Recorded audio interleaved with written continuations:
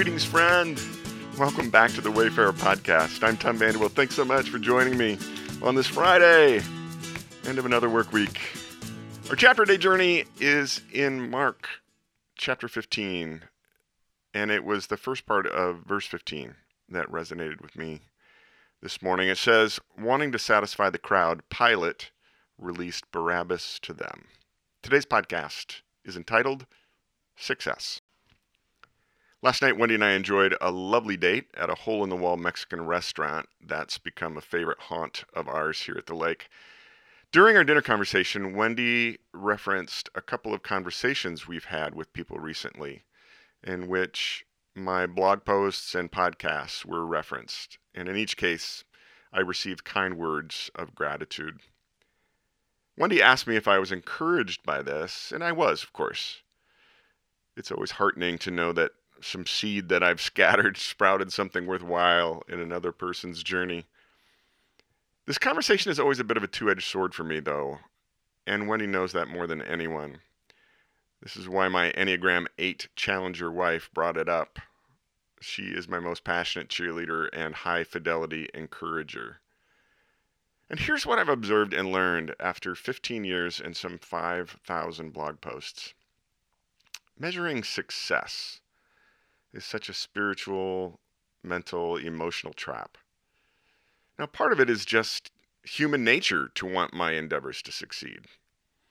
Part of it is a male thing in which I observe grown men have a trapped little boy inside them perpetually playing king on the mountain. Part of it, for me, is also being an Enneagram 4, who naturally sees myself and my world through the lens of dramatic, angsty pessimism and brooding sense of failure. Then add in the world's definitions of success, which is measured in large numbers, viral popularity, notoriety, and income. By the world's definition, 15 years and 5,000 blog posts should be generating way more than the 54 visitors to my site yesterday. By the world's definition, it's abject failure. So why do I do it? I like to think I'm compelled, but sometimes I think I might just be a little crazy. 3 chapters back, I mused about the role the crowd had in the final days of Jesus' earthly journey. In that chapter, it was Tuesday, and the crowds were delighted with Jesus' teaching. In that chapter, Jesus' enemies were afraid of the crowd and afraid of the threat Jesus would be with the crowd behind him and siding against them. It's now early Friday morning, and these enemies stir the crowd to demand the Roman governor crucify Jesus.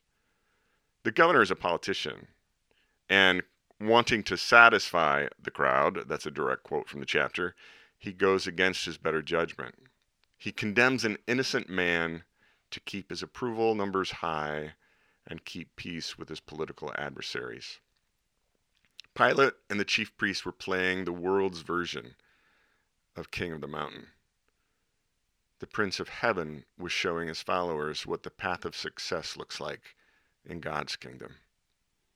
So which version of success do I really want? In the quiet this morning, I found myself thinking about 2 other lessons that I've observed about the world's definition of success. First, it's never enough. It's a never-ending game of King of the Mountain, but the mountain keeps getting higher.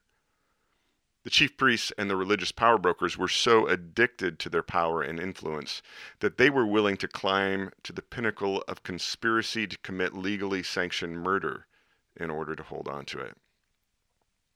Second, once the crowd crowns someone with worldly success, the crowd then demands that the person says and does whatever the crowd dictates. Pilate let the crowd determine his verdict.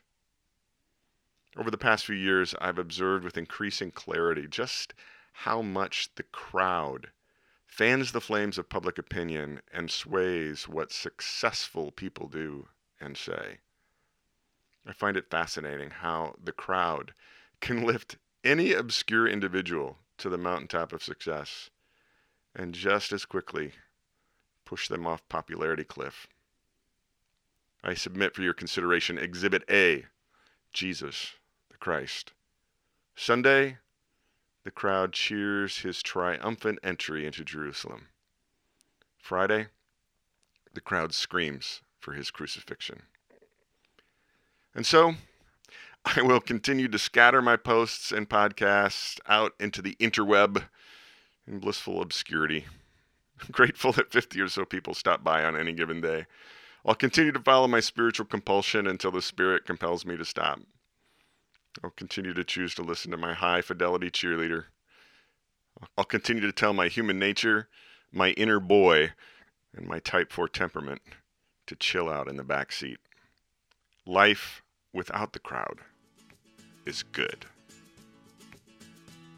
I hope you have a great weekend, my friend. Be sure to join me this weekend for the Wayfarer Weekend Podcast. Best-selling author and speaker Ron Deal stops by to talk about second marriages and blended families. We'll see you back here on the Chapter a Day Journey on Monday. Take care.